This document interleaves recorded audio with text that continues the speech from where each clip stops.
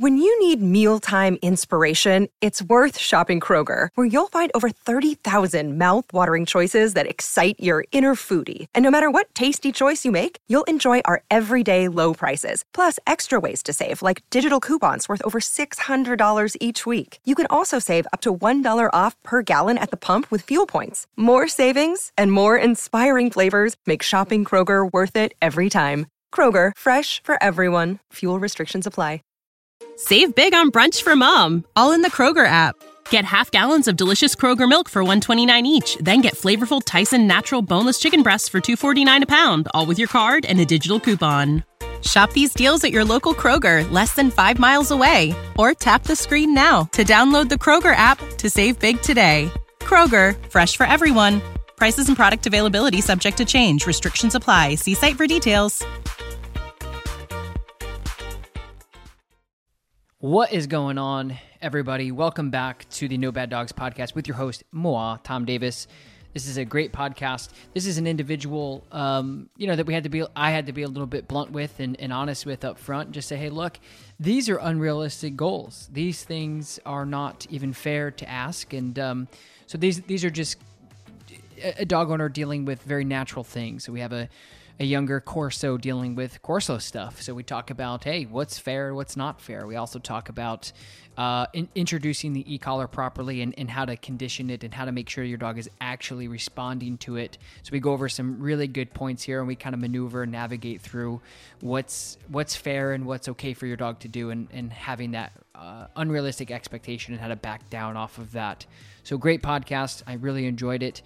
If you guys want to work with me, just like you hear, I haven't ever really plugged this, but if you guys are interested in working with me like you hear on the podcast, all you have to do is go to my website. I'll link it below, and you guys can book a 1-hour session with me, because that's what you guys are hearing, is you're just hearing me consult with dog owners, as well as having guests on and hosts and things like that. But I'll leave that down below because we had some questions about that. Other exciting news is we have officially launched our seminar with Forrest Mickey coming in May. I'm super, super stoked about this. Forrest, for those of you who don't know, is primarily focuses on competitive healing. Some of you might recognize the name from the Learberg videos, as well as he's an instructor at Michael Ellis's school. Him and Michael have been friends and been training with each other for a long time now. So you may recognize the name from the Learberg gang. Forrest is a friend of mine, and we've been friends for a while, and we're finally getting together to do a seminar. Now, this is big because for those of you who are going to be attending the seminar, there's going to be working spots and audit spots available to bring your dog and to just watch. And the link in the description below gives you all the information. But for those of you who are interested, I mean, this is going to be two dog professionals coming from both ends of the spectrum of behavior and obedience and relationship building, and working on your dog or working on somebody else's dog that you guys are watching in the same room. So it's going to be packed with information. It's going to be epic. Who knows if we'll ever do it again or when we'll do it again, but I know it's going to be special. Forrest lives in Oregon. I live in New York. Getting together is difficult on a friendship level, let alone working together. I'm super excited about it. It's going to be special as hell. I hope you guys can come out. Link it is in the description below. But just so you guys also know, I am doing a tour this fall as well. So I'm going to be doing a U.S. tour. So don't worry if you can't make it. Hopefully we'll see you this fall on the tour. Anyway, let's get into the podcast and enjoy. At the end, I'm going to be answering 3 to 4 more of your questions that you leave in the reviews. If you want me to answer your specific question, all you guys have to do is go to the iTunes review column, leave your review and your question within there. How are you? How are you doing? I am doing well. Awesome. That's great. I had sent you over a video. So a couple things. I've got a 9.5-month-old Cane Corso. My previous dogs are English Mastiffs, so I'm used to a large breed, but I'm used to kind of a marshmallowy large breed, not a land shark large breed. And so I've got her in training. She's gone through AKC puppy class. She's done beginning obedience. We just started our intermediate obedience class. So I feel like I'm doing some of the necessary things, but I'm still having some underlying issues with her. She growls at the vet techs at the vet's office. When they go to touch her, she doesn't like it. But when we're at class, She's totally fine. She does not, I wouldn't call it aggressive towards people. I would call it reactive. Okay. So I'm trying to figure out what I can do, how I can help her, how I can become a better dog owner as it relates to her, and get her the interaction and support and training and education, not only for myself, but for her as well. And so that's kind of some of our main issues. I did purchase an e-collar. I purchased the 280C. But I don't know that that's the proper tool for some of the things that we're dealing with. Mm-hmm. Okay. Can you say how old she is again? She's 9.5 months. Okay. So is she fixed? She is not spayed yet. No. Okay. So yeah, I mean, the e-collar is just a tool. So it's kind of like, hey, I'm building a house. Should I have a screwdriver? Like, yeah, sure. It's going to help for sure. So the e-collar is just a tool. So I think right now, you're dealing with very normal things for a Cane Corso. You're dealing with very normal things for an intact female at this age. She's starting to become who she is. It's definitely a thing that we see every hour here. It's almost something that we talk about every other session. And so there's going to be some natural things that are going to be happening considering, again, the breed and the age and all the other things that you're dealing with, especially growling at the vet tech. That doesn't surprise me at all. It's not appropriate and we don't like it, and it is definitely uncomfortable for probably her. But when we talk about the vet offices and in these conversations of, hey, I bring my dog to the vet twice a year and they get poked and prodded and touched, and the people, to be honest with you, in my experience, there's a lot of veterinarian clinics that just aren't good with dogs. And as crazy as that sounds, you have a lot of science and medicine being thrown around. They're there to fix the problem, not necessarily be good at handling and not being good at watching for body language stuff. The majority of veterinarians do not have any background in behavior, very little background, if any. Most of them don't have any. And so, dealing with puppies and dealing with cute, friendly dogs is their bread and butter, and which is what they want to see. But, dealing with a kind of a 9.5-year-old or nine, almost a year old Cane Corso, big girl, coming in and being a little bit suspicious and not taking to some of the vet clinic people and some of the vet techs as easy as maybe some of the other puppies, it makes sense to me. I don't see that as like, wow, that's crazy, right? Go ahead. Yeah, because she doesn't growl at the vet herself. She did like on our first couple visits, but now she's kind of gotten used to the vet. It just depends on, the vet tech is where our issues. Like I took her to the vet yesterday.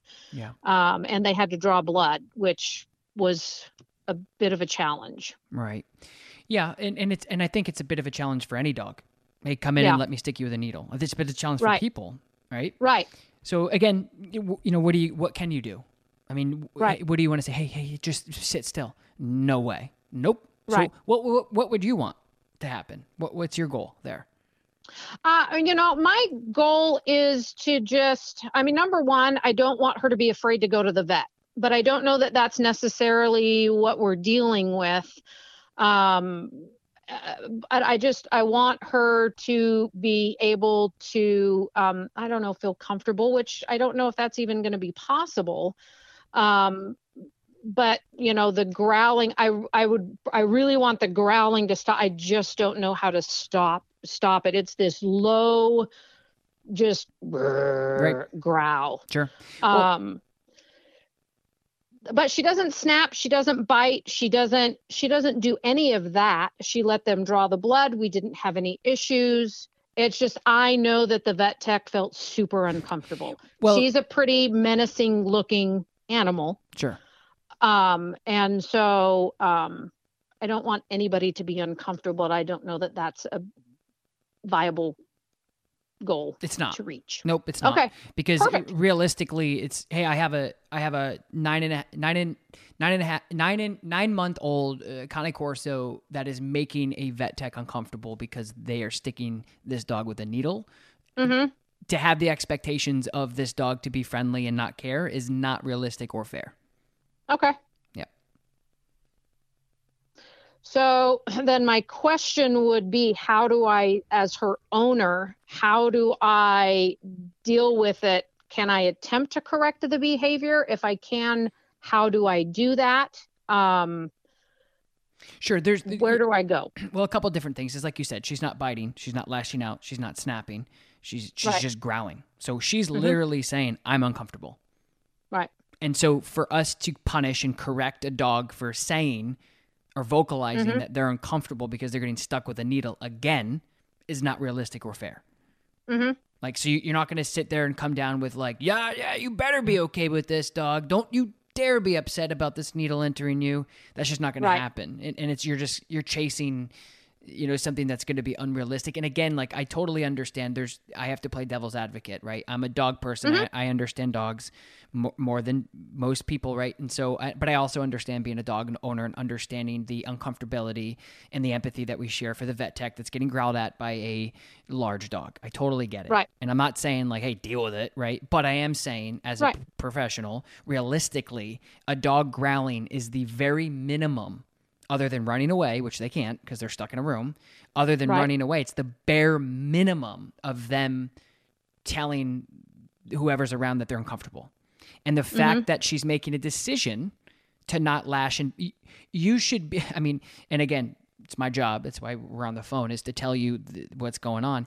There's a lot of people that would give anything in the world to give what you got, which is, oh, your dog's just growling? That's great because my dog just bit 3 people and now we're in a lawsuit and I'm about to put our dog down, right? So you can't, again, you bring a dog in, they are telling you very naturally, and to be fair to the dog, it's also a very... I talk about this a lot in different behaviors, but it's also something that the dog doesn't even know that they're doing, right? So they're just doing it because they're nervous. And again, it's natural for a vet. It's natural for anybody to get a little insecure when a giant dog is growling at you as they're sticking them with a needle and you have to touch them. But again, it's like, find a different vet. Like, I don't think anybody's going to, there's going to be some, like, I've worked with some groomers and I've worked with some vets that would make that laugh. Oh yeah, I know you're upset. I know, almost done. Okay, there you go. Off you go. And there's going to be some vet techs that are like, oh God, are you watching? Right. But that's the comfort of that vet tech. It's the experience of that vet tech. Yeah. It's the same thing as a trainer. How many times has somebody come into my facility and said, my other trainer said this, and then within 30 seconds, 3 minutes, 30 minutes, boom. It's the unthinkable for other people is something that I've just done. And so, just being realistic about it is you're not going to be able to do 2 things. You're not going to be able to tell the vet tech that she needs to start to get comfortable with dogs growling at her as she's poking dogs with needles. That's something that's going to happen. So maybe she should find a different job. Or, or again, like as a dog, your dog is saying, hey, I'm uncomfortable. That's the first step of kind of reacting into being a little bit more assertive with, now I'm going to bite you. Your dog is making a decision to say, hey, I'm uncomfortable with this, but I'm not going to hurt you. I'm not going to try to fight you, and I'm not going to try to bite you, which again, some people I talk to would give anything to, oh, your dog's growling? That's like Christmas morning to some of these people, as their dog can't even go to the vet because of severe issues. Right.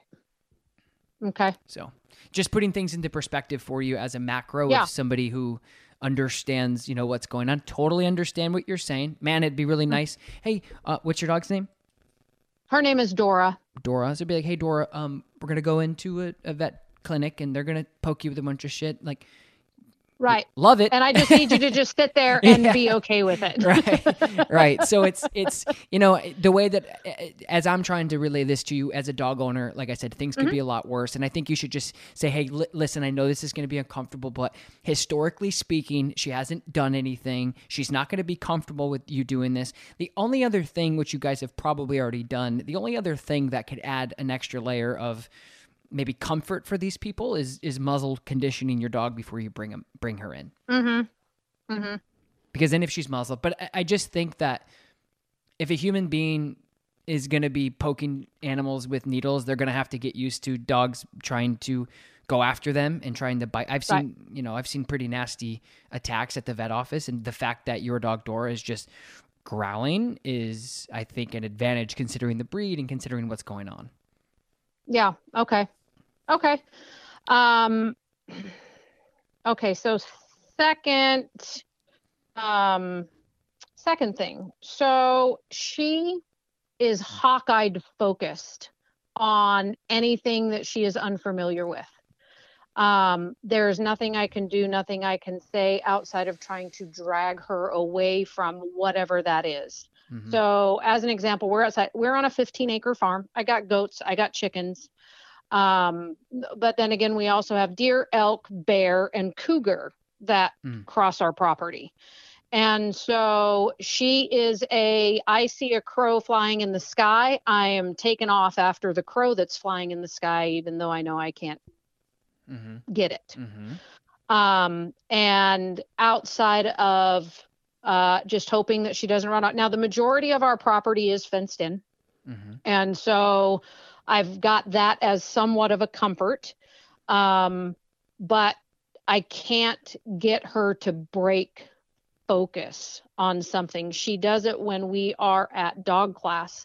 Like if somebody walks in late, she gets this eye piercing and she is focused on that person.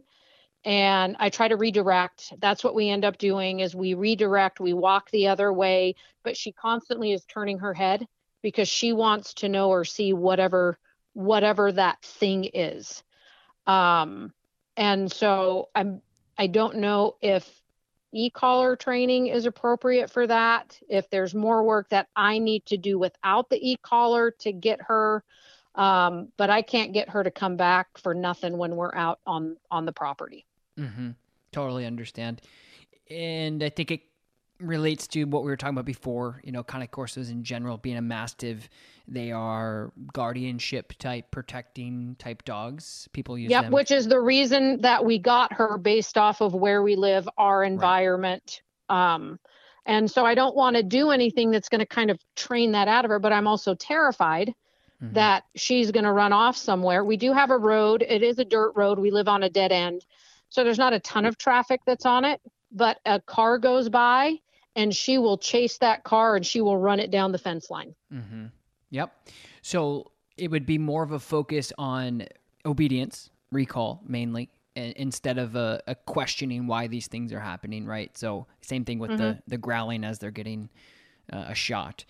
We have a Mastiff that lives on a piece of property that has natural predators and other things, birds, chipmunks, squirrels, deer, etc., that are on the property. And it'd be weird if she looked at these things and didn't care, right? I think we'd be like, okay, what's going on here? So again, it wouldn't be, like you said, like we're not going to train that out of her or even discourage her for being suspicious. Although I think with a lot of dog owners and dog breeds in general, not just the Corsos, let's take like a golden retriever, right? They want to go and chase things as well, or a terrier, they want to go and chase things as well. And these are normal things, right? Your dog is fence lining these things that are going by just out of either boredom or obsession over movement. And of course, again, going into a group setting, she's like, oh, okay, I'm okay with all you people. We're hanging out. And then boom, somebody enters the room and she's suspicious. She wants to check their ID. She wants to know who it is. What are they doing? Again, makes sense. And same thing when you're out on your property. If she sees something that, like you said it perfectly, as soon as something else enters the picture, she focuses on it. And that's genetically wired in her. That's her job. You know, like I said, I think it would be weird if that happened. Somebody walked onto your property uninvited and she just kind of rolled over. You'd be like, what the hell? This thing's broken. So exactly what you were saying. You kind of have the idea is the most important thing is your obedience to counter some of these more primal, primitive, natural behaviors that she's going to have being a Corso. So the recall, exactly what you're talking about, is if you have property and she's going to be roaming this property, especially if there's going to be wildlife that are bigger, better, and stronger than her, the e-collar is going to be not only life-saving, but it's also just going to make her. You need an option to tell her to stand down. Thank you for letting me know somebody's here or something is here. Stand down. I got it. And that's what the e-collar will allow you to do. especially when she's off leash. So really the question comes down to, I have an off leash dog that isn't responsive to my recall because the currency or the distraction is more valuable. And so there's two things: is training off, you have to have some sort of reinforcement for dogs because they don't understand English. So when you say Dora come, or Dora here, or whatever you say when she's interested in something else and she doesn't listen, which from my understanding so far has been pretty consistent, then there has to be some sort of reinforcement there. There has to be something that that goes into this to say like, hey, no, when I call you, I need you to come back. All right, you guys, really quick to interrupt the podcast. If you guys haven't yet joined the official No Bad Dog Members Club, click the link below. If you guys like my YouTube channel or you like any of my content, you will love the Members Club. It's $19.99 a month, and you have access to unlimited stuff. If you guys watch my YouTube, you're going to see 20 minutes of a video that probably was recorded over 2 days. Now, under those 2 days, you're probably going to miss a lot of the missing parts. So you're going to miss a lot of the connecting dots, the things that really connect things for people. So if you're interested in supporting the No Bad Dog Army on any circumstances, or you just want some more content and the best community on the internet for dogs, click the link below and join the official No Bad Dog Members Club. So, I think, that's really what you should be focusing on. So that's where we should dive into a little bit on your e-collar conditioning. Do you understand pretty good about the e-collar system and how it works? Yeah, I feel like I do. I've poured over your videos over and over and over again, introduction to an e-collar and all of that. So I feel fairly confident about that. I'm a little concerned about, selecting a proper setting. So maybe if you can help me, when do I know that it is on the proper setting for her where I'm not hurting her? I'm just using the stimulation to get her attention to focus. She does not focus on me. I can, Dora, watch me. If she's focused on something else, I can put food in front of her face. She won't take the food. She ignores it. She ignores everything other than what it is that she is currently staring at. Yeah, and that makes total sense. And that's why a lot of dogs will fail if you're training with a positive-only approach of just using food to get the dog's attention, because there's a lot of dogs, especially working dogs, big mastiffs, shepherds, collies, etc. They don't care about that. And so I think it is important for you to make sure that when you're doing this and you're doing the introduction, you have the right equipment. So what e-collar do you have? I've got the 280C. Okay, do you have my unit or do you have the... I've got your unit. Okay, perfect. So when you're doing this conditioning thing, really what you want to do, and we're developing a course on this actually this week, we're filming it. Really what you want to do is you're introducing this remote collar as a conditioning stimulation. All it is it's letting the dog know that stimulation that they're feeling at the low level, so it doesn't correct them, it doesn't hurt them, it doesn't stress them out, it does nothing. All they do is they feel it. It would be like poking the dog. You just take your finger and you tap the dog. They go, hey. They turn around, you're there, boom. That's essentially what you're doing with the remote collar. What's the benefit? Well, the benefit is if you can teach the dog that low-level stimulation is you, and the way that we do that is basically annoying the dog with commands and pairing it together. We say sit. So we're never going to be introducing the e-collar to a behavior that the dog doesn't know. So if the dog doesn't know recall, we can't use it. It's voided out, because the e-collar is an extension and a reinforcer long term for us. So if the dog doesn't know the behavior and you're using the e-collar, this thing isn't working. No. Your dog has to know what you're asking first. And people make that mistake because they put the e-collar on and they just assume the dog's going to listen. And that's not the case. That's not what the e-collar's for. The e-collar is to reinforce behaviors that they know well. And there's nothing else in the world on the planet that can reinforce behaviors off leash other than the remote collar. So when we're talking about cougars, bears, moose, people, farmers, guns, we're talking when your dog does decide to be a dog and take off after something, and they're going into very uncharted, dangerous territories, i.e. Cars, or again, hunters, or again, wolves, or whatever, whatever. Right. You have to make sure that you can reach out and touch your dog. So that's kind of the principles of the remote collar training. So what you should do in the beginning is ask yourself, okay, what am I going to be using this for Dora long term?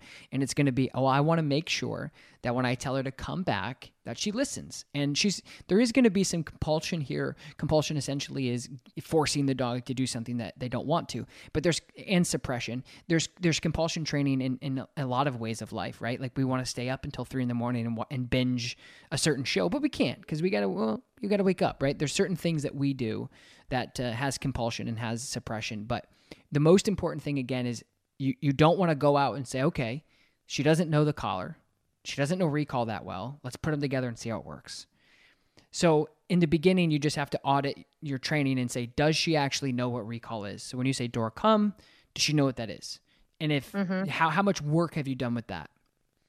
I work on it every day. So if we are inside the house, she does pretty good. She, I know that she understands what I'm asking her to do because she'll sit there and she'll stare at me for a second. And then I say it again, Dora, come. And then she's like, oh yeah, okay, I guess I'll do that. And then she, meanders her way on over. And we work on it, with her training class. She's in classes once a week. And that's one of the things that we work on in class. I go to the end of a 15-foot lead. Dora, stay. I walk away. I go to the end of the leash. Dora, come. And she will come to me. So I know she gets it. It's just any distraction or anything that she is not comfortable with, it doesn't happen.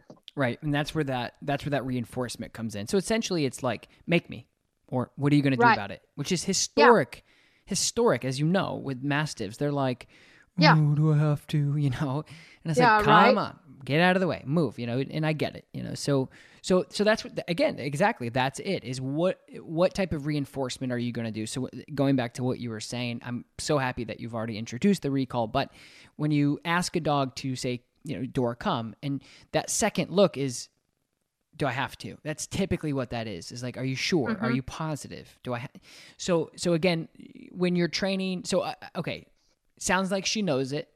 Sounds like you've done it right by doing it inside first and not overwhelming her by going outside with all the huge distractions. So what you want to do is you put your e-collar on. Realistically, you want to put it on a week before you start training. So put it on today.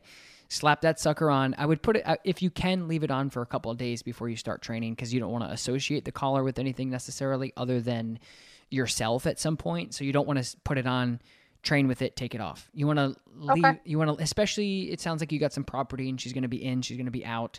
You want to make sure that it's on her because that's your reinforcement, because let's be realistic with each other that no matter how much our dogs love us and no matter how good their obedience is, there's going to be certain times where they're going to choose the deer or whatever than us. And just to give you some reference to that, there's friends and colleagues of mine that spend literally the dog's entire life training for competitive stuff. So, bite work stuff, competitive obedience, things like that. They train their whole life. Literally every weekend they go to club and they train and they train and they train and they train for tests. They test for trials. And the reason why they test is because dogs instinctually will override what they know sometimes. And that's just freaking reality. Right? And these are people who are training professionally almost every weekend with professional decoys with a well-bred, genetically sound dog, and they're still failing sometimes because the dog is going to choose to go do what they want to do over recall. So I'm just giving you some context for that this is a very natural thing that everybody deals with. And I think it's crazy to me that there's people out there that don't understand this, which tells me they don't understand dogs. But like you said, like if you get the treats out, well, if she sees a squirrel or a chipmunk or even a person coming onto the property, the treat, what the hell is that treat going to mean to a Corso at that point? Yeah, doesn't mean shit. Doesn't mean shit. Doesn't care about it at all. So what you're going to be doing in the beginning is put the e-collar on. Once you've done it for a couple of days, you're going to start low. So on your e-collar, you're going to have two different settings on the side. There's going to be, when you open the box and you get it, there's going to be the nick, which is the top button on the side, and then there's going to be a B right below that. Now the nick has some braille on it, if you will. It got some bumps on it, so you know that that's the nick. Now the nick, if you tap it, just goes once, boop, Now, if you hold the nick, it'll go boop, boop, boop, boop, boop, boop. It'll be consistent. It'll be a little bit more rhythmic than that. But, and so the bottom is the B, but the bottom is also your continuous. So the top button is your nick or your continuous nick. So the bottom button is going to be your boost or your continuous. So let me explain, because I know that that's probably gibberish to you. If you hold the top, and even if you have an e-collar in your hand, you can see this happening with the light. If you hold the nick button, it's going to be more like pop, pop, pop, pop, pop. It's going to be more like leash pressure, right? So it's going to be popping. And then if you just tap it, it's just the nick. It just goes one time.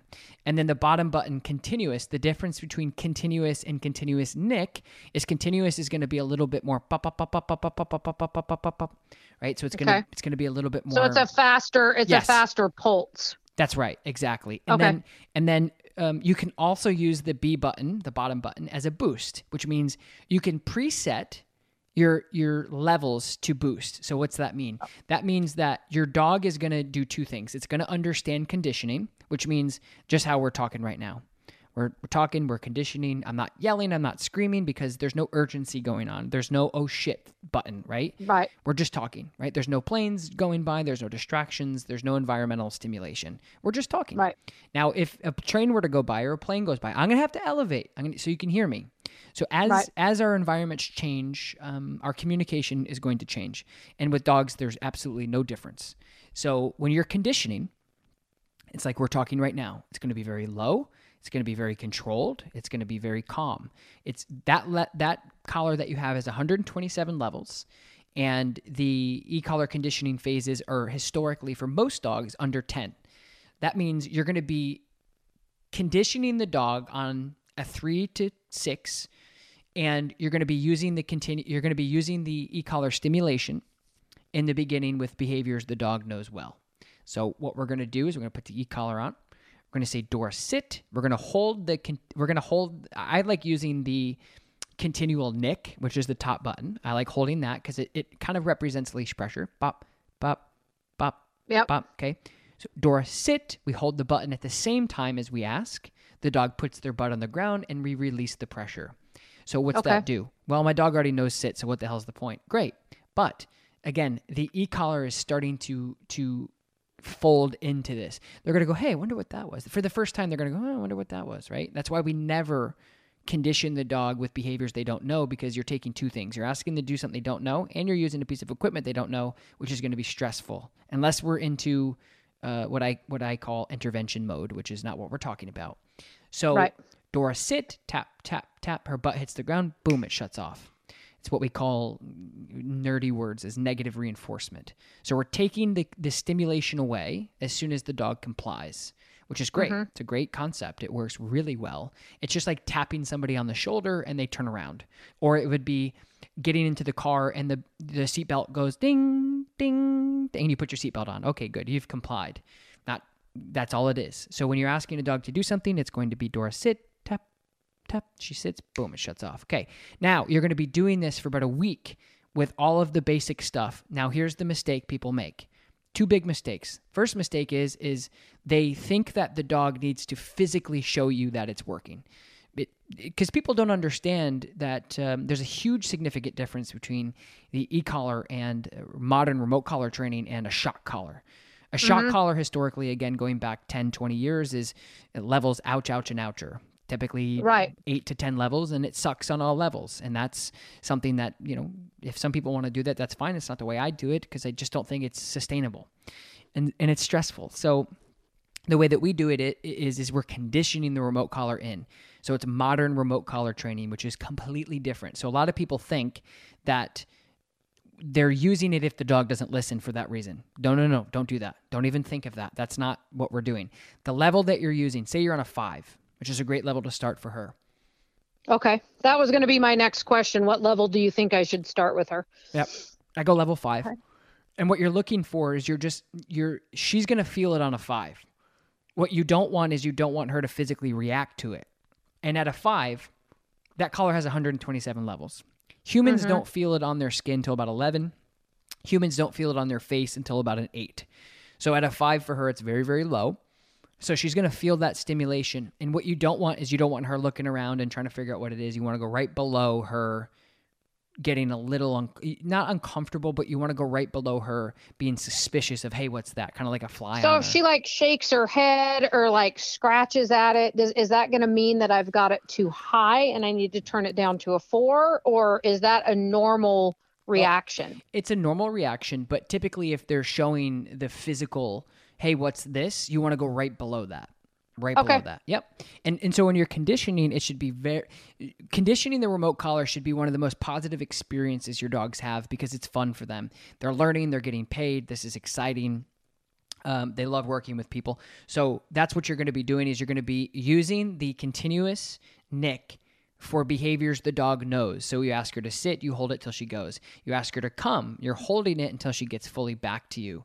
So one question that we get often is do you let go of the button when they start coming and they commit, or do you let go when they get to you? And it's really discretionary on you and your dog because there's some dogs, which I don't think this is your dog, but some dogs rip around and they come zipping to you when you say come and they're right there every time. Other dogs, like bigger breeds like Dora, historically will turn around and say, okay, I'm coming, and then you let the button off and then they kind of slow down and veer off. So you're going to let her out on a 15 to 20 foot long line. You're going to say, Dora, come. You're going to hold the continuous nick. Pop, pop, pop. She turns. She starts to come to you. You're rewarding her as you back up. Good girl. Good come. Don't do this. Don't go, Dora, come, and just stand there because she's going to be like, I'm not coming to that. That's terrible. You kneel, not kneel down, but you put your shoulders down and you start backing up and backpedaling. You say, good come, good come. She gets you and the pressure shuts off. Now, if she does really well with that and she's responsive to that, you can turn off the pressure as soon as she commits and starts coming towards you. But that's discretionary on your end. Okay. So you're going to do that for a while. And all you're trying to do is you're trying to just teach her that remote collar is you. And it's associated and connected with you. You control the levels. You control the stimulation. You control the volume and how much pressure is involved. Now, okay, what's the point? Because we get this question all the time. Well, my dog comes back anyway. What's the point? Well, okay. What if your dog doesn't come back and they're about to die? Then what are you going to do? Right? So that's where that comes in. Is you're starting off on a 5, right? Has 127 levels. You do this for about a week. Dora come, Dora sit, and the other great thing is Dora place. Sending her to a place command. So sending her to a location using negative reinforcement as well as recalling her. So sending her away and calling her back are two great ways to start this process. And once you're doing this for about a week, then what ends up happening is you can set your boost. So let's say she's on a 5. She's conditioning on a 5. She's doing well on a 5. Well, you can set your boost. A boost essentially is pushing the button and it immediately jumps numbers to what you customize the setting to. Okay. You set the boost to plus 10. So we're at a 5. We hit boost 15 automatically. Boom. Now, the reason why we do that is for safety. That's your oh shit button. That's you're out in a trail and you've seen the YouTube videos and all the different things of like, oh, all of a sudden, boom, mountain lion, boom, grizzly bear, boom, whatever. Right. Or let's choose something a little bit more simple. She chases a bunny across the road, whatever. So you say, Dora, come. She feels the 5, but again, we're talking right now very calmly. Our conditioning level is here. Now imagine if there was a rock concert going on in the same room I'm in. I'm going to have to yell really loud so you can hear me. So my levels will change because you have to hear me. And dogs are no different. They have cortisol, they have adrenaline, they have all of this going into them to say, I'm going to go chase this because I'm a Corso. And just like a dog. It's a dog thing more than anything, right? Right. So then you say, Dora, come. She's like, she probably won't even feel that, right? That's an involuntary ignoring thing of like, yeah, I don't feel that. Just like you wouldn't hear me if I was talking just like this and Metallica was playing in here. You wouldn't hear me. Right. So then you would immediately hit your boost and then it's going to go up to 15 and she's going to go, whoa, that's more pressure. Now here's the kicker. If she doesn't know recall, it's not going to help, typically. She's just going to keep going because she doesn't know what that was. I stepped on something. She doesn't know. So you have to make sure she understands that pressure. She understands that that's you. She understands that you turn that on and off and you make it go up and you make it go down. That's why you condition for a minimum of a week before you actually use it. A lot of people make the mistake of getting an e-collar, slapping it on a dog, and not doing the conditioning phases. And then once the dog doesn't listen, they turn it up, and then the dog goes, whoa, and they start to freak out. They're like, what the hell? What do I do? What is this? And that's where people make the mistake. You have to teach them first.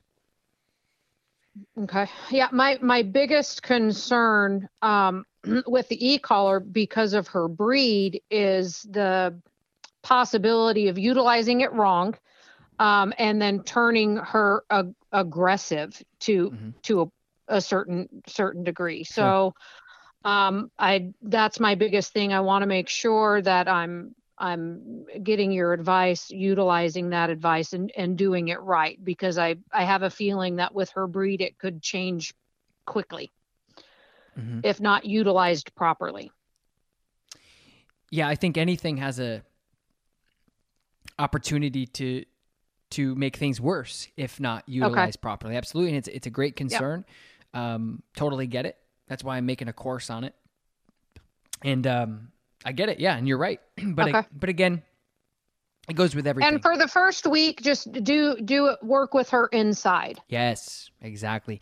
So you don't want to say, hey, so what's the goal? Well, the goal is to be outside off leash and for her to recall. So don't go out to the goal and say, let's try it out. No. Mm-hmm. Practice. You got to make sure you practice. So at least a minimum of inside or non-distracted environment, garage, basement, inside, doing all of that. So so what you want to do is like 4 recalls within a half an hour. She comes to you every time. She gets it. She understands the pressure. That's great. And then what you want to do is you transition outside with a long line. Okay. Same thing. Don't go out into the yard where there's deer yet. Don't go out there where the rabbit poop is. Go out into the driveway. Dora, come. She comes. Yes, good come. Bang, you pay her. Break. Send her out. Give her a break. Get that long line out. Get out your phone. Do an email. Check Instagram. Whatever you want to do. Dora, come. Yes, good come. Break. You break her out. You're just going to, you're practicing and practicing and practicing. She's responsive to that remote collar pressure. Then one great test that you can do, which I find it's like the most realistic test that you can do, especially with a food motivated dog. Get out something she really likes: chicken, steak, cheese, whatever, or or a squeaker toy. And what you're going to do is you're going to have somebody help you with this.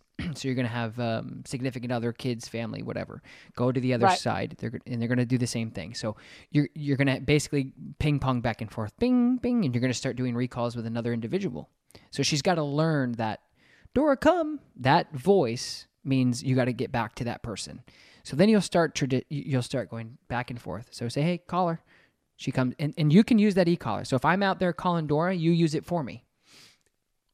Okay. You understand? Yeah. Here's a great way to start practicing for reality. Get that cheese out, that chicken, that steak, hold it in your hand and kind of cup it. And she's licking it and she's chewing on it and she's slobbering all over. And she's like, yeah, this is great. Now have that person recall her off the cheese. Right? That's your test. So that's what we do in our facility often. Because I don't want to say that that's just the same as a rabbit, but it's another jump, right? Moving forward. You have a distraction that she's really into, and you can get creative to know what that is. Get a squeaker toy out, whatever it is. Mm-hmm. And then you have somebody recall off of that. That's where you're going to find what levels are going to be good for a distraction. Because if she just recalled 15 times in a half an hour or an hour beautifully, and then you get a clump of cheese in your hand and she's licking it and you're holding it and you're cupping it and she's working at it. And that's what you want to do is basically withhold it so she's working at it. And then you tell the other person, okay, call her, come. You hold it down and she doesn't respond. That's where you're going to say, okay, let's start riding up the levels just a little bit to see what she's going to respond to. So you may not go to your boost just yet because that might be too much off of cheese. But what you want to do, hold the continuous down and level up. You'll take your dial and it'll go 1, 2, 3, 4, 5. And you will, I've done this in my videos before.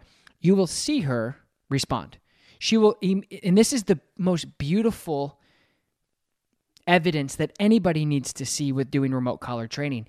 You're going to go up in the levels. She's not going to care. And then all of a sudden you're going to get her attention. She's like, oh, okay, I'm coming back. And it's fun. It's interactive. It's good. It's good to impact your obedience. But that's the reality is you're holding a thing of chicken, which of course a dog loves. And somebody across the way, 10 feet away is saying, come. And she's like, nope. Well, that tells you if she's not going to recall off of human food, which is a luxury, there's no way in hell she's going to recall off of a squirrel or a chipmunk or something more primal where she's like chasing and all of her adrenaline and everything is cooking inside of her to really get this animal or defend her castle that you all live in. There's no way in hell. If you can't get her to recall off of cheese or chicken, she's not going to come back if she's chasing something and her heart is pounding out of her chest to kill this thing or whatever. No way. No way. So that's where you can start really flexing your numbers to see where your dog's going to respond. Okay. Perfect. And then you'll know. Then you'll know. You'll say, okay, 8. So you say, okay, 8. So we went 5 to 8. She goes, zoop, and it's the perfect test. Okay. Perfect. And then when doing that, having someone else try and call her, I've got something that she likes, her little favorite squeaky ball or whatever. Mm-hmm. Never let anyone else utilize the remote. Is that a fair statement? Yeah, it's fair. It's as fair as never let your kids drive your car if they don't know what they're doing. I mean, it can be detrimental. So absolutely. The e-collar training is life-changing. And it's something that millions of people take advantage of, and dogs get more freedom than ever before. But it is powerful, and you have to make sure that you're responsible with who's handling that remote. And because, again, if you were to give it to your significant other, they're going to think it's the total opposite of what it's a shock collar. She's not listening. How do I turn it up? Don't do that. Don't do that. Okay. You don't want to take advantage and be irresponsible. Just like our vehicles have 120 on the dash does not mean we go 120 everywhere. Right. So you're going to have to educate. Like I said before, I am filming a e-collar video, and it's going to be for purchase. It's going to go over every single thing that you can go back to and look at and give you reference on how to fit the e-collar, where it should be, all that stuff. Yeah. Okay. Yeah, that'll be great. Okay. So another thing, we deal with some, for lack of a better terminology, because I guess I don't really know what to call it, a resource guarding kind of issue with particular things. And so a couple months ago, we ran into an issue. She likes beef cheeks. She likes bully sticks. Sure. Again, I've got a 10-year-old English Mastiff. So she's obviously much older than Dora is. Mm-hmm. And had not had any problems of giving them these, I guess, high value items together until a couple months ago. And they both had their own beef cheek. And Dora attacked Zoe and ended up ripping the inside of her ear. Nothing major. We didn't have to go get stitches. We didn't have to take a trip to the vet, but it was pretty scary for me. Sure. And so I've been separating them. They still both get their, treaty snacks and their beef cheeks and their bully sticks, but I do it separate. Mm-hmm. Because I didn't want that to happen again. Mm-hmm. Last week, and this is the video that I sent you, I had closed Zoe out of the kitchen. Where did you send it? I sent it to I feel like I got an email back from Taylor where they had said that they would get that to you. So we went into the kitchen. I went to get her a bully stick. I closed Zoe out. So Zoe is on the opposite side of the gate that you can see, and she's just sitting there. Mm-hmm.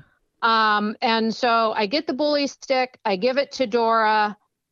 She freaking locks on to Zoe on the other side of the gate, and she literally attacks the gate. Had the gate not been there, she would have gotten a hold of Zoe. And so she went at her. Then she went at her. I yelled at her, Dora, no, leave it. And so you'll see in the video, she comes over, she lays down. I take the bully stick away from her. Yep. I find her leash because now I'm going to take her to her kennel because I feel that's not how we behave. I need to put you away.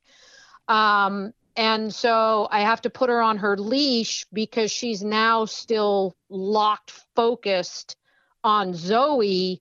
And I did not feel comfortable taking her past Zoe without her being on her leash and me being able to have control of her. Totally. And so I put her in her kennel. And she stayed there probably for about 30 minutes or so. I let her back out and they were fine. Yep. And we haven't had an episode since then. Yeah. So that's just, resource guardian at its finest, especially with an intact dog. I mean, she's starting to become an adult dog. So when you're dealing with an intact animal, it doesn't matter if it's male or female, they're going to have more protective issues. It's nothing personal. Dog owners get it's traumatic. It's traumatic. It's like, holy crap, you just attacked your sister. No, she didn't. I mean, to you, she did. But what she said is people don't understand how dogs communicate. Dogs are brutal. Mm-hmm. Dogs are savages. I've seen dogs kill other dogs and walk away wagging their tail like nothing happened. They don't care, right? They're animals. They're savages, right? So what's happening here in this video is if you replay it, she has the bone out in the kitchen area here, and the other dog is on the other side of the gate. And if we play it, she has her bone. You're getting one, I would assume, for the other dog. So correct. The other dog comes up to the gate to say, "Hey, what's going on in there?" And then what Dora does, she puts her bone down. She looks at the gate, and as she's basically, when she does this barking and she does this lunge, this is something very historical for dogs who are basically saying, "Get away from me." She's pouncing up and down on her front legs. "Row, row, row, get out of here." And she's basically just saying, "Get out of here. This is my bully stick." And as soon as you reprimand her, you yell at her, she cowers down. She puts her ears behind her back. She knows she made a mistake. But these are very natural things that happen they don't know it's wrong until you tell them it's wrong. But even if you do tell them it's wrong, we talked about instinct. We talked about dogs just doing things because it's involuntary to them. They said, "This is my bully stick." So yes, it's your sister, or yes, it's your other dog, or yes, it's a dog that your dog loves. Right? But animals aren't like us. Like if somebody punches you in your face, you're going to have a different relationship for the rest of their life. With dogs, it's not like that. I mean, they get into fights all the time, and or they can anyway, and it's not as personal. It's just, this is my bone. So my recommendation, again, none of this surprises me at all. Okay. Intact, 9.5-month-old Cane Corso, starting to become protective over a high reward. Mm-hmm. Sky's blue. Makes sense. So if you're gonna, so two things. You have two options. Kind of three. First option is you don't give them any of these high reward stuff anymore because it'll never happen again. Second is if you are going to give them any type of beef cheek or bully stick or whatever, that she is out in the other room or outside in a different piece of property, so she doesn't have this tension between the other dog as this is happening, because it's not fair to your other dog either. She smells the bully stick. She's like, "Oh, cool, we're gonna get a bully stick," and then Dora comes over and tries to rip her ear off. Right. Yeah. What the hell? So you completely separate him during high value stuff. Or which I thought I was doing with the gate, but I obviously need it so Dora just can't see her at all. Yeah. Well, yeah, because gates don't, obviously. Yeah. I mean, they don't care that there's a gate there. They're just like, well, now I can't get to you, which is kind of annoying, but I'll try to reach over the gate and smack you in the face. And that's what she did. Mm-hmm. So it makes total sense. So I don't even, because you're still going to create tension and you don't want to do that. And again, it kind of goes against it's totally realistic for these things to happen. And it's totally understandable why these things are happening. Okay. Yeah. And then third option, you said 3. Yeah, well, the third option is to just kind of help through this process of correcting her if she does start to get weird. Having her on the leash, giving the dogs the bones. And here's what I would do. This might help. What I would do, because especially having a Corso, these dogs are powerful. Sometimes they're bigger than us, and they're very powerful. And you have to, if you're around, you have to call the shots, because these things will happen. And so what I would do is put Dora on a leash. I would get the other dog against the crate or the door over there, and I would start hand feeding them. A little over here, a little over here, a little over here, a little over here. And if Dora side eyes the other dog at any point in time, boom, correction. And all you have to do is you can just use the flat leash that you were on. She's pretty responsive. I mean, even if you yelled at her and she's like, "Oh crap," she hit the deck. Which just tells you how instinctual the little altercation was. She had no idea that was a wrong thing to do. She thought, "This is my bully stick, not yours. Get the hell out of here." Mm-hmm. Yeah, and those are the only thing. Like they eat in the kitchen area together. They drink out of the same water bowl at the same time. I hand feed them kind of high value, like salmon skin treats and things along those lines together. And there's never any issue. It is specifically with either a bully stick or a beef cheek. It's got to have a higher value to Dora, I'm guessing, because that is the only time that she reacts that way. But normal feeding, normal treats, anything like I knock on wood, I have not had that kind of reaction or that problem with her. Yeah. So my advice, what I would do is, what's the point? What the hell's the point? Well, I'm going to give these dogs these bully sticks that they're going to love, but they also might kill each other. Is it worth it? It's not worth it to me. So if you're, especially with behavior stuff, right? Anytime there's behavior, there's issues, there's things that are going on. If you can just eliminate the trigger, do it. Yeah. Okay. Easy. Done. Yeah. Yeah, and we had gone so long without having an issue because there was 2 months ago the ear thing, and I didn't stop giving them. I just separated them out like with the gate thing, and then so now we had this reaction. I don't know if she's just coming off her first heat cycle. Yeah, sure. She's been off her heat cycle for about a week. Yep. And during the heat cycle, things were interesting in this house, but we made it through. We didn't have any, issues, incidences, anything along those lines. And so I'm wondering hormone level wise, if that is part of it. And it sounds like it very well, maybe 100%. Okay. Like I said, every single day that I do what I do, we get a call from somebody with a behavioral problem, their dog between 8 months and 14 months, and they're intact. All of a sudden, out of nowhere, these things are happening, and I get it, right? I understand it. It seems out of nowhere, and all of a sudden, it's not. Like you said, hormonal changes, dogs going into heat, males becoming adults, things change quick. So yeah, the cute little dog that you once had is now an adult, and if you choose to keep them intact for other benefits, which is fine, that's on you. There's going to be some changes. I mean, your dog's going to start to mature and not want to hang around and be cute all day. They're going to want to work. They're going to want to do something. They're going to stick up for themselves. They're going to be mouthy. So it just happens. Yeah. Okay.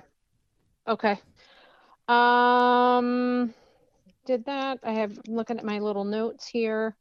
In the little bit of time that we have left, I've had her, the trainer that I take her to, indicate that, all of her, behaviors is some kind of weird fear stage that she goes through. Does that sound, because there are some things like we got a new vehicle and she refuses to get in it. But she gets into the other vehicle just fine. And so it's like, and she cowers and she tries to run away from it like it's this big scary thing that she's just terrified of. And so working with her, the only way that I can get her to get in the new vehicle is if I get in the back first, and then she'll jump in, but she shakes like she's just terrified. Any assistance or guidance to help deal with that? It's like it literally is like she is afraid. Yeah, and it could be. And yeah, so it's hard to say. It's like the question of dogs not liking thunder. I don't know if they're going to grow out of it or not. So it's really hard to say. I'm not sure. Yeah, okay. But dogs definitely go through a fear stage. But the things that we talked about, none of that is valid. So none of that. Okay. Yeah. Okay. Because the training place that I take her to, they had tried to indicate that that's why she growls at things that she doesn't recognize or a new person. And, they want me to get it. So, strangers need to be able to pet her. I don't want a stranger to pet my dog. No. And she doesn't want strangers to pet your dogs. And like I said, I work with dog owners every day from all over the world. Right. And there's a lot of context that isn't sometimes disclosed, whether it's on purpose or not. And so I can't ever say like, oh, that dog trainer's this, that, the other thing. The reality is if what you're saying is true, you have to be very cautious about moving forward with that particular trainer, because if you're getting a Cane Corso and they're starting to become a Cane Corso and being protective and reactive and suspicious about people they don't know, and your trainer is saying, well, our goal is to get strangers to come up and pet your dog in the head, that's a gigantic gigantic red flag, because that's something that should not be anybody's wheelhouse, because the dog is not going to like that. And as far as the fear stages go, at the vet offices and the things that you said, there's no fear about her going after your other dog and trying to rip her ear off. That doesn't, how scared does your dog seem there? Not scared to me, right? And then going to the vet and getting poked by a vet tech who is terrified of your dog with a needle and growling to me has no indication of fear whatsoever. That is just, I do not like this, and I'm doing the best I can to keep my composure without attacking you or biting you or snapping at you. All I'm going to do is I'm going to let you know about it, and that's it. Again, as a professional, from what you've told me, in the context that you've told me in, none of that, to any degree, I don't see how any professional could ever point at, well, your dog's going through a fear stage. Okay. None of it. Okay. Yeah, I had talked to her breeder, because her breeder is only like 45 minutes away. So the breeder that we got her from is close. And she said something extremely similar to what you said. That's the dog being the dog. And, but where we are at, we're in very rural Montana. So my dog training, we drive an hour and a half one way to get to the place where I've been taking her. That's kind of how rural Montana we are. And so I want to be able to socialize her. But I also don't want to get advice that isn't valid. Totally get it. I just went to Montana recently for that exact thing, for the same exact dog. Somebody had a Boerboel, Mastiff type dog, and same thing. I saw that video. He was a big boy. Big boy. He was big boy. Yeah, you were in like Libby, Montana. Yep. That's right. Yeah. So yeah, we're even more remote than that. Jeez, I can't imagine. I had a hard time getting dinner there. You know, places closed so early. My only option was McDonald's and Pizza Hut, I think. Yeah. Can't imagine. Yeah. Well, at least they have restaurants there. So. Whereabouts are you then? We're in a little town called De Borgia. It's a population of about 89 people. Wow. Is that closer to Canada or? No, we're actually, we're on the border of Idaho and, Montana. Got it. And so we're kind of by a Lookout Pass. It's a ski resort. Yeah. Pretty popular Idaho, Montana ski resort. But it's just really rural. Like the closest, biggest place where you can go like grocery shopping is all the way to Missoula, which is an hour and a half. It's an hour and a half drive for me to pretty much get anywhere. Wow. Yeah. Well, like I said, I dealt with that before. And I guess my point by saying this is thank God we have these types of services where I can tell you, and again, and I'm careful about what I say, because some people can take my stuff out of context too. Well, Tom said that. No, I actually didn't say that. So I'm giving them the benefit of the doubt. But just understand that you're not living in Bozeman, or you're not living in California. You're in a smaller city that you got what you got, and so there is a likelihood that maybe they aren't. Correct, I guess. And so I think, having resources like this and being able to get some more information is huge, obviously giving you a lot of things. And then just watching my videos and going over the content completely for free is a help. But yeah, none of that sounds fearful to me from what you've said. So, yeah. Okay, perfect. Okay, well, we will start with the e-collar, and then probably what I'll do is in a couple weeks schedule another time with you. Okay.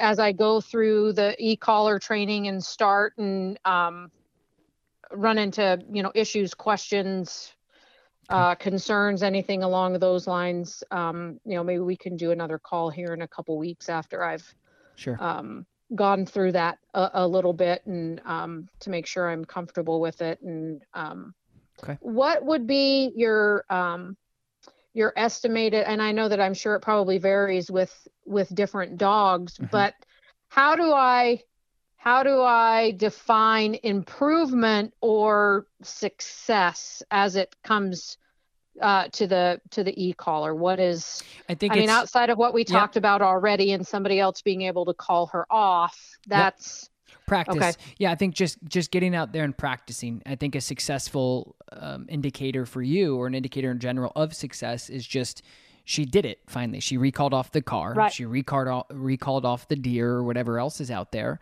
Okay. And I think that would be your thing. But just spend about a week on that long line just in case to reinforce things. And Okay. practice and practice and practice. Get her out there and call her. Get her out there and call her. Get her out there and call her. You want to do about 4 recalls per set, spread out. You don't want to do it over and over again. That's not realistic. You want to do 3 to 4 recalls, give it a break, give it a rest, and maybe a little bit later do it again, and just do it as often as you can.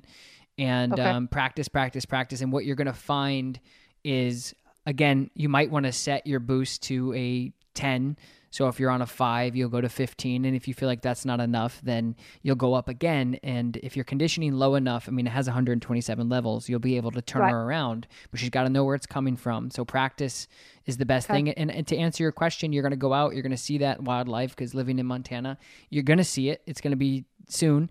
And once you recall her off it successfully and she makes a decision against what she wants to do in her free will, then you're going to know, okay, we're in. And that's when you know. And then you put it on her in the morning. Yeah. You keep your e-collar on you or next to the door or whatever. Right. And it's something like a seatbelt you're just going to be living with, because it's better safe than sorry. And there's no reason not to make sure you have the ultimate control with a dog that's surrounded by animals that could kill her. Right. Right. So. Okay.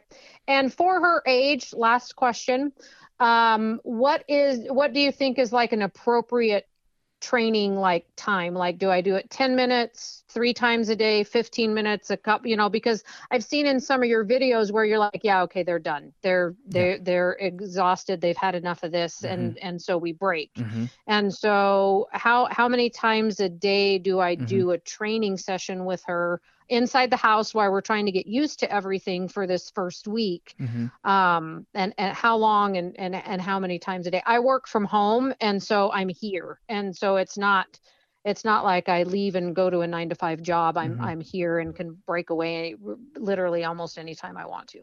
Yeah. So just, like when we do our board and trains, it's 10, 15 minutes and then break, 10, 15 minutes and break. You're just getting them out. You're working on conditioning. You're working on the things that you want to work on, and then you're breaking them. You're not waiting for them to get exhausted. You're not waiting for them to check out. You're not waiting for them to make huge mistakes. You're just saying, hey, conditioning, right? You're just, hey, do you get it? Do you get it? Break. Do you get it? Do you get it? Break. Do you get it? Do you get it? Okay. Break. And that's it. So 10, 15 minutes. Okay. How many times a day do you think within like a normal 8-hour work day? You could do as much as you want as long as you're keeping them short. Yeah. Okay. Perfect. Cool. So e-collar on, put it on or leave it on her. Yeah. Yeah. Absolutely. And then start training here in maybe tomorrow or the next day. Yeah. Put the e-collar on her. Don't even turn it on or anything. Just put it on her, get her used to it, and then start using it. Okay. Perfect. All right. It was nice to talk to you. Good luck. All right, sir. I appreciate your time. Thank you very much. You're welcome. Bye-bye. All right. Bye-bye. All right. We're going to stop this and then get right into the next one. So, let's see. Oh, come on.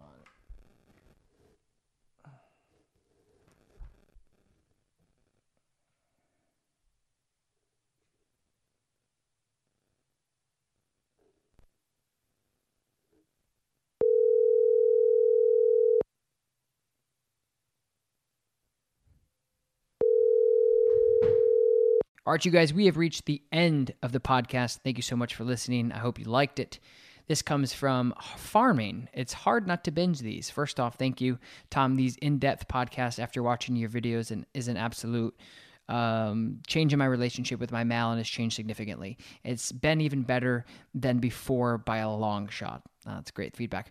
I have a question about the e-collar and recall. My husband and I live up against a ski trail, I think this is trail, which can get quite busy sometimes. Rue has nailed her recall with the e-collar indoors and in the garage, even with distractions, starting with car, working in the garage, etc. But with the busy trails, how do I effectively train her on the e-collar? I'm working with distractions. Well, hopefully farming, this podcast actually went over that. So I'm going to just say everything that we talked about in this podcast will help you with this. So great question. And I know that this podcast, we covered exactly that. So wonderful. All right. We have another one, 5-star review, best human and dog trainer out there from Emski_J. Thank you so much for the kind words. I appreciate it. That stuff never gets old to hear, so thank you. Tom, I wanted to start off by saying that all of your content has been so helpful for my pup and I. It's given me the confidence to start using the e-collar, and it's made training exciting for me and us. So my Great Dane pup and I have been making great progress with the e-collar mini educator, but I'm not sure if the fit is wrong or the contact points are wrong, even if my levels are too high, because I usually use a 6 as a working level, and she always stops and itches until the stim stops. It makes me super frustrated because she doesn't come until she stops itching, but what if I was recalling her off of something? Then what do I do? I've often wondered if the collar is too tight, and then she has a loose, then it's too loose, and then it might not work. Also, for reference, I usually tap button for recall, only time I hold it down. So my answer to you is go down a little bit. And we talked about, again, it's kind of weird how these things happen, but in this podcast, we talked exactly about that, how to find those levels and how to make sure that you're using the proper levels. And if your dog is physically, especially when you're conditioning, for those of you who just listen to this podcast, you now know what conditioning is and the difference between a conditioning level and a correction level. If you're finding your dog to have that much maybe adverse effects from using the stimulation, you're probably a little too high for conditioning. So I would just go down a little bit. I also oftentimes find dogs to do this because they're trying to just stop the stimulation. It doesn't hurt them. It doesn't affect them. It doesn't stress them. They're just like, hey, I want this to stop.